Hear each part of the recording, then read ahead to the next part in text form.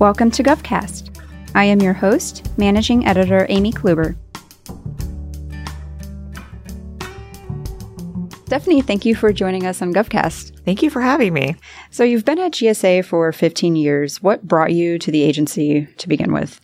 Well, I joined GSA actually right out of college. I was debating whether or not to get a master's in mathematics or get a job in the real world. I actually applied online before we had USA jobs and everything else like that. Oh man, the dark ages. Yes, the dark ages. I think it was like through one of the career one. I can't even remember. It's been so long. But I remember applying at college kind of almost in a panic of, oh no, I have to become an adult. Something has to change. So I did apply in true kind of government. It went kind of back and forth. I didn't really know what I was doing. I just knew it sounded interesting. And I was, after a couple of phone interviews and then in-person interviews, I was hired, and I was hired basically to be what's called an industrial operations analyst. And they're the people who do compliance of our contractors on contract, but they also provide education. And that was one of my things that I really liked doing, was providing that education and helping contractors. And then when we talked to agencies, we found out, especially with some tools like eBuy, they would guess what area to put things under. We have these things called special item numbers, which is a weird numbering system that we made up and no one understands other than us. And agencies would just randomly pick one because it was a guessing game for them as well. And they'd be like, well, that looks like a good number. Boom. And they'd send it out, and industry would come back and be like, but this isn't what we sell. Or, hey, we sell that, but we can't, like, what do we do with this? So we knew that there was a massive duplication. We knew that there was a consistency issue.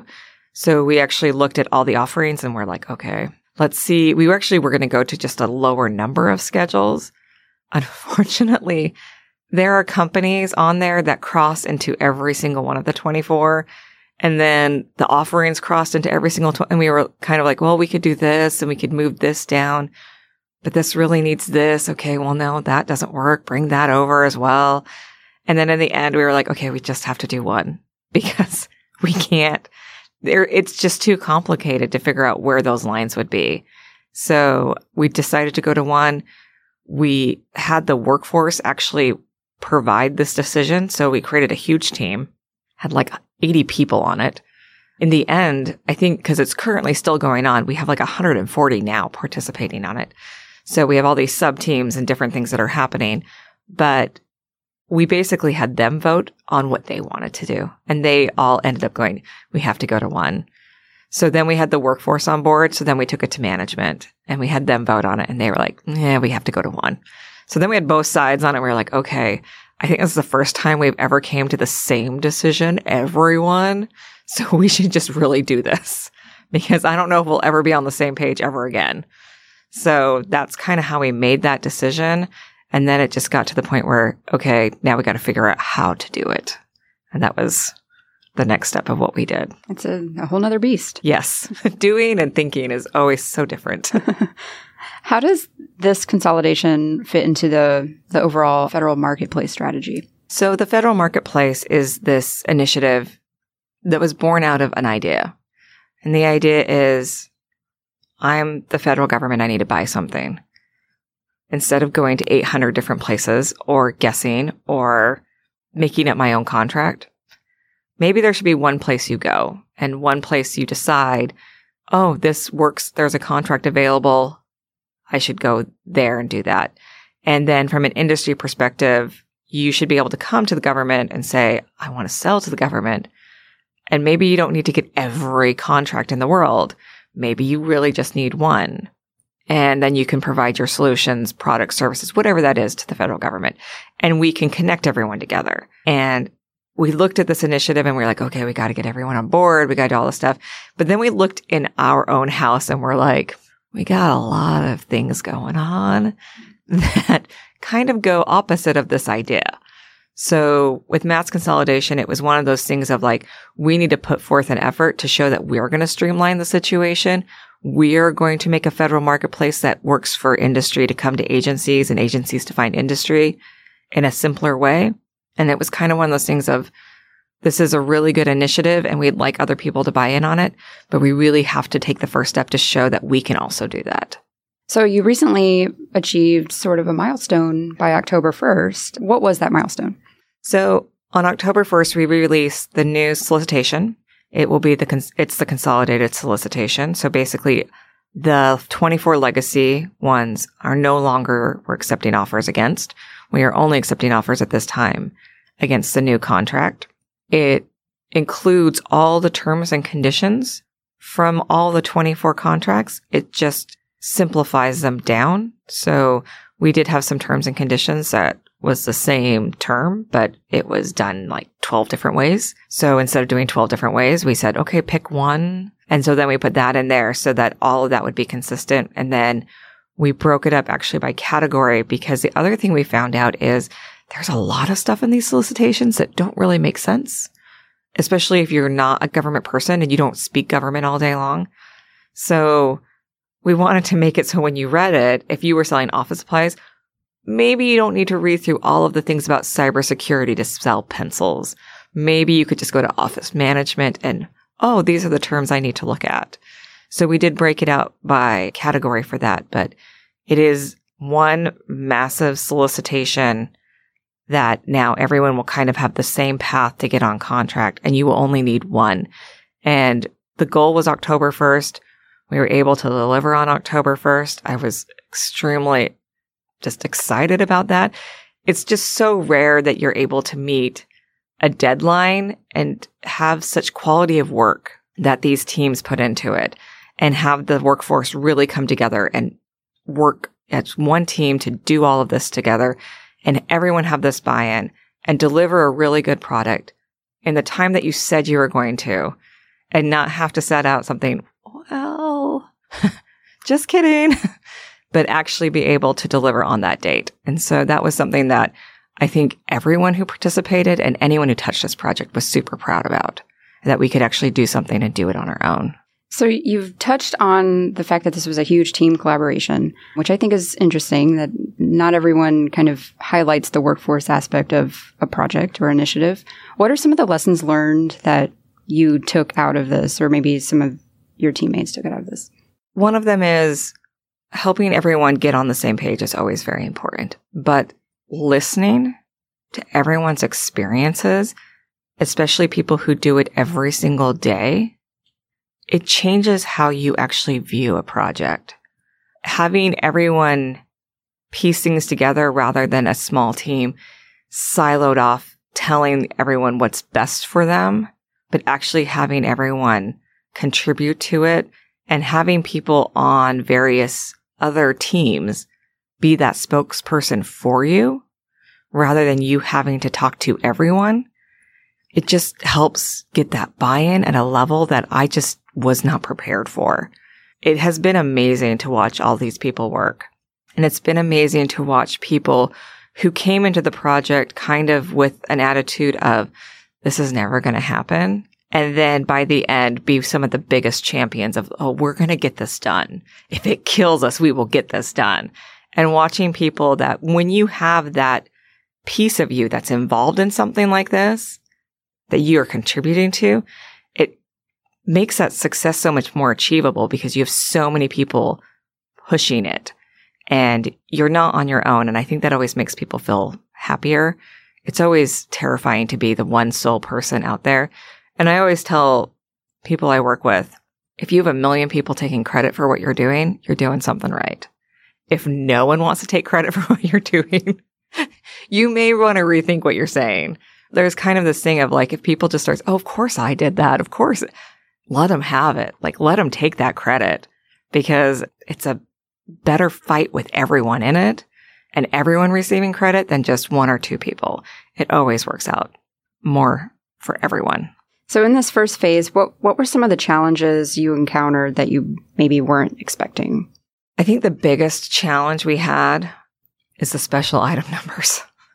I don't know who created them, and I don't know who came up with the numbering system of them, but it is something that has carried on and no one understands. Like, we'd be like, okay, well, how did you get to this number? And they're like, I don't know. So-and-so said all the other numbers are like this, so we decided to go with it. figuring out how the NAICS codes align to them was also a little bit of chaos. But reviewing the NAICS codes themselves and the size standards associated with the NAICS codes and how they're broken up, I looked at it and I'd always kind of read into it and everything. But once we were like deep into it, I was like, wow, nothing we do makes sense. So trying to make sense of something and create a methodology that someone could come in the future and be like, oh, we need a new whatever. We know we don't already have it because of these NAICS codes are not being used. We can put it together because we're going to map it to that NAICS code. Having that methodology is something that we hadn't had in the past.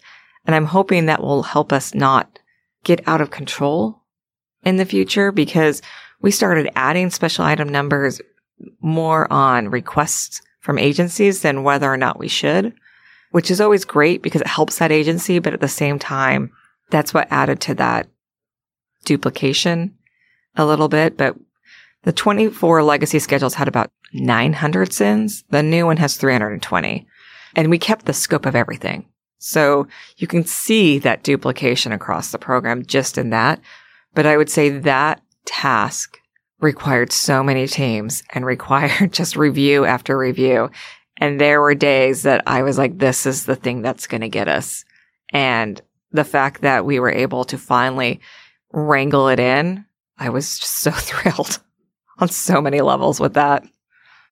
So what kind of feedback have you received through this process, whether it's from stakeholders or contractors or maybe even from your own team? So we received a lot of really good feedback from industry that have especially been on board and watching the entire time. Some of the more nervous feedback are industry that are now in the midst of, oh, something happened. I have no clue. I don't read emails from you. Things like that. Or what happens with this? Or they get ahead of themselves, or people who've made situations so complex that you kind of have to walk them back and you have to kind of explain things. Most people who come in who are nervous or anxious about things, whether it be an agency, a workforce member, or industry, once we kind of talk it out or email them back, they seem to come back with oh, never mind. It's not as important as I thought it was going to be. It's not as stressful as this is going to be. So we've tried really hard to do anything in our power to reduce the burden on all parties involved. Obviously, you can't have zero burden across the boards, but trying to get that below, but also be a little bit more transparent with communication, answering questions. Even if we don't know the answer to the question, talking out the problem at the very least, and then coming back later with an answer.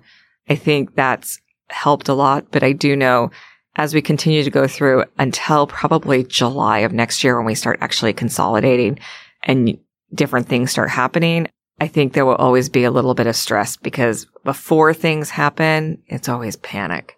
You don't know what you're panicked about, but there's something you should panic about. It's kind of how people feel sometimes. So trying to get to the point where everyone is on the same page and feels happy and realizes basically they don't have to climb a mountain to get this done, that it will be a little gradual, we'll have it be a little bit more organic and get to the place where it needs to be. But every day, I'm sure I get at least one email of panic that someone has sent, whether it's industry, agencies, or the workforce, and just making sure that we continue to put out communications on it is the main thing that we've been trying to do. Well, you mentioned in your previous roles that you were more involved in kind of the education aspect of things. Is this an area where you think that comes into play? Yes. I mean, that definitely has helped me a lot, because it is one thing that I learned a long time ago. So when I was in college, my degree's in math, but I had to teach every once in a while. That's one of the reasons I did not go into math. It's teaching large classrooms. Oh, no. Was not I'm much better at it now, but when I was in college, I was like, oh, I don't know if I can do this, because no one wants to go to math class either. So you have that element. But learning to actually listen to someone's full question before I answer has been something, and I still work on it to this day. But being able to do that so that I can educate them on what they need to be educated on and not fill in an entire backstory for them, I think has helped me immensely in this project and other things. And it's helped me personally gain trust of various people that I've, for lack of words, suckered into this project to come help me so that I can create these trust bonds with different people so that everyone can come to the table and do things together. But it is one thing that it took a very long time to learn. And I'm sure, like, if you talk to someone, anyone, they'll start with the question. And as they're trying to formulate it, if you don't have the patience to listen, you just want to answer for them. And they're like, no, that's not what I'm asking. So trying to continue to do that is something that's very important, especially right now. Can you outline what the program's next steps are? We just passed this first milestone. What do the next 2 phases look like? So we've just started phase 2. Phase 2 is getting everyone who currently has a contract onto the new contract. And that basically is just cleaning up some terms and conditions on their contracts. And we're looking to do that in January. We'll be issuing a mass modification, is what we call it. Mass as in to the masses, not mass as the program, which is always confusing for everyone. So we'll be sending that out to everyone. That will update the terms and conditions. The one thing we won't be doing is there will be no contract number changes, no price list changes. All of these negotiated factors will stay the same. This way, agencies don't have to change orders. They don't have to change blanket purchase agreements. Anything that's in process will remain in process and not be disrupted. But our main focus right now is getting that mass modification out so that we can get everyone who's on the legacy contracts onto these new terms and conditions. And once that's done, that will end phase 2. And then we'll also be working between that January and July date, making sure things like e-buy map to both sides of the house so that if you're an agency and you only like the old numbering system, you can still use it.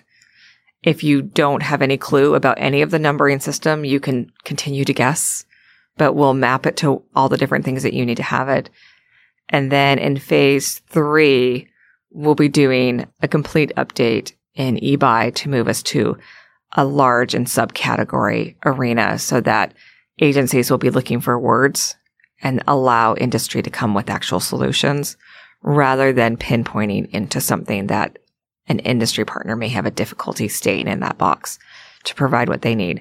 So we're hoping to get basically everyone onto the new terms and conditions by July so that we can start phase 3, which is just update some various systems, eBuy, eLibrary, taking the 24 legacy schedules off of eLibrary so you just see the one mass contract. And then we'll be reaching out to industry and say, you need to get to one contract. And that will be the start of phase 3. And our goal is to have sometime during 2021, basically an agreement or document from each contractor who has more than one contract of how they're going to get down to one so that we can have that on file. Because this way we don't have to disrupt any orders. So there's going to be some contractors who have 3 or 4 contracts where some of them may not have sales. Some of them may have different things where they'll know which ones they want to cancel and which ones they know they want to do full modifications to add new special item numbers, add scope, add price lists, add whatever they need to make that contract what I lovingly refer to as their ride and die contract. And then they'll know which ones they want that they don't necessarily need anymore. And then they'll slowly start figuring out what those cancellation dates are going to be. And that will help us get down to one without disrupting any work that's going on currently, which means agencies aren't going to see hardly any effect until they go into eBuy after July. And that's going to be when they start seeing, oh, I have to select words rather than a random number, which will be something that they can hopefully adjust to. Once everything is done and completed and you've gotten through this entire project, what is that going to look like? So once we get through this project, I really kind of view this as the foundational project of mass. We'll be getting us down to one vehicle. We'll be getting to breaking down those silos, a consistent contract, lack of duplication. Now we can actually start our continuous improvement projects. We've tried to update systems. We've tried to update different processes multiple times through the years. We usually cancel the project. The reason being is because everything's slightly different. you can't finish. So now that we have everyone on the same, we actually can start tackling those issues that we've had in the past, whether that be updates to systems, whether that be updates to process, whether that be really digging into some of these clauses to see if they're really worded the best way that they need to be worded, or do we need to go through some rulemaking to change these clauses to make them work for everyone and benefit everyone involved. So these are some of the things we'll be looking at when we set our next priority list once we get through this basically foundation reset, for lack of a better way of putting it, because then we'll all be on the same level and same playing field, and we will actually be able to make changes. Where right now, everyone's in so many different worlds. It's kind of like, okay, let's just let the dust settle right now. And then once that happens, we can create a whole new list of everything in the world we need to fix. So at a ACT-IAC meeting you spoke at in October, you said the VA schedules won't be affected by the consolidation. Mm-hmm. Why is that? So the VA schedules are delegated to the VA. We very much try and allow them to run their contracts. Their contracts have various different terms and conditions. They have some of very unique contracts that have very unique ordering procedures. One of those would be pharmaceuticals and medical supplies that have these just different rules that may or may not be able to mesh into this to begin with, but also they have a different fee structure than we do. They have different contract lengths. It's just, they're so much different. We would really have to think about how we would reset that program to ever do that. And we would definitely need the VA to want to do that. So for right now, I thought it'd be best for us to get our stuff clean before we made anyone else do anything. But this way, if the VA ever wanted to join us, awesome. If they want to keep them separate, awesome. They're delegated to them. They should be able to do with what they need to do with them. And anything we can do to help them is something that I'm always interested in doing. So what led you to pursue a pre-aerospace engineering degree? Yes, I feel like that's the oddest thing in the world. Yeah, it is. Yeah. So in Utah, where I grew up, and it's ironic because my niece is kind of similar to me, which I thought was interesting because she had a list of things she wanted to accomplish by her bed when I went home a couple months ago. And I was like, oh, look, you're kind of like me. I had this dream when I was younger to work at NASA. And Utah State University has a NASA Space Dynamics Lab that if you do the aerospace engineering degree, it feeds directly into that government agency. So the junior college I decided to go to because it was cheaper, the main reason of life that I decided to go to, had a pre-aerospace engineering associate's degree that fed good standing straight into that program. So I was like, okay, this is it. We're going to do it. And I took the 23 plus credits a semester and worked every second of every day doing it for 2 years. Got the degree and went to Utah State and was like, this is what I'm going to do. And got halfway through and was like, I don't like any of what I'm doing. Oh, no. I need to find something I actually want to do. And so that's when I realized I'm going to have to switch to a major that I have the most something in. And I realized that math and process was something I was very interested in. And it kind of got me to doing a math degree and a stats degree, especially related to process, which ironically funnels in here. I do know how to do percentages very well, which I have found is a lost talent for a lot of people. But yeah, no, it was this whole dream of working for NASA. Ironically, in ACT-IAC, when I was in the Voyagers program, my mentor was from NASA. And I was like, oh my gosh, this is the closest I'm ever going to get. So, but I had this entire, your senior year in high school, and you map out your whole life, and then you get halfway through and we're like, I'm a completely different person than I was in high school.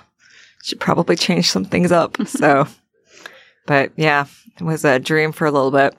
Well, so you didn't get around to, I guess, building space shuttles. No.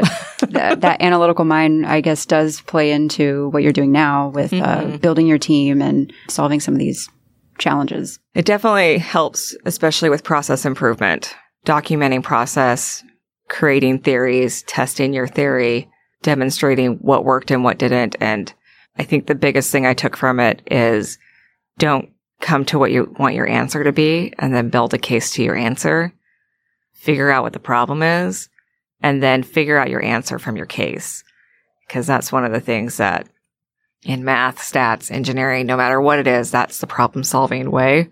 So it is definitely something when anyone comes to me, but the answer is this. I'm like, well, it might be. We don't know yet. So making sure that we do projects in a way where we can go through all the different steps of things and then come back and say, okay, we went through all these steps. These are the 10 possible ways we could go. Can we narrow it down? And going through those different types of, for lack of a better word, testing is something that I know my entire group that I work with has slowly started to do as well. So it's kind of, our whole group has now become this group of like, well, we've got to have to test this theory out before we go any further. And I definitely got that from doing those different. So if there's maybe one misconception or something that the government or contracting community doesn't know about the consolidation schedule that you hope was answered in this episode, what would that be? Don't make it harder than it is. Definitely the biggest thing. If you already have a contract, don't get a new one just to get a new one. Only get a new contract if you actually need one. And wait and see. Don't panic yet. And if you have questions, we do have an email box, masspmo@gsa.gov. Ask your questions. Don't sit panicked in a dark room by yourself. Bring your panic at least to us so that we can address it. Well, if I had any questions about this consolidation schedule, I'm sure now I will never have another one again after this.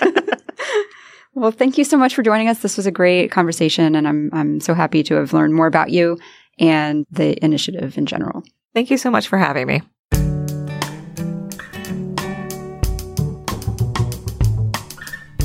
GovCast is a production of Government CIO Media and Research. For more podcasts, head to governmentcio.com/podcasts. GovCast is produced and hosted by Amy Kluber. It is edited by Resonate Recordings. Theme music provided by Big Hoax. If you're interested in sponsoring a podcast, contact us at sponsor@governmentcio.com.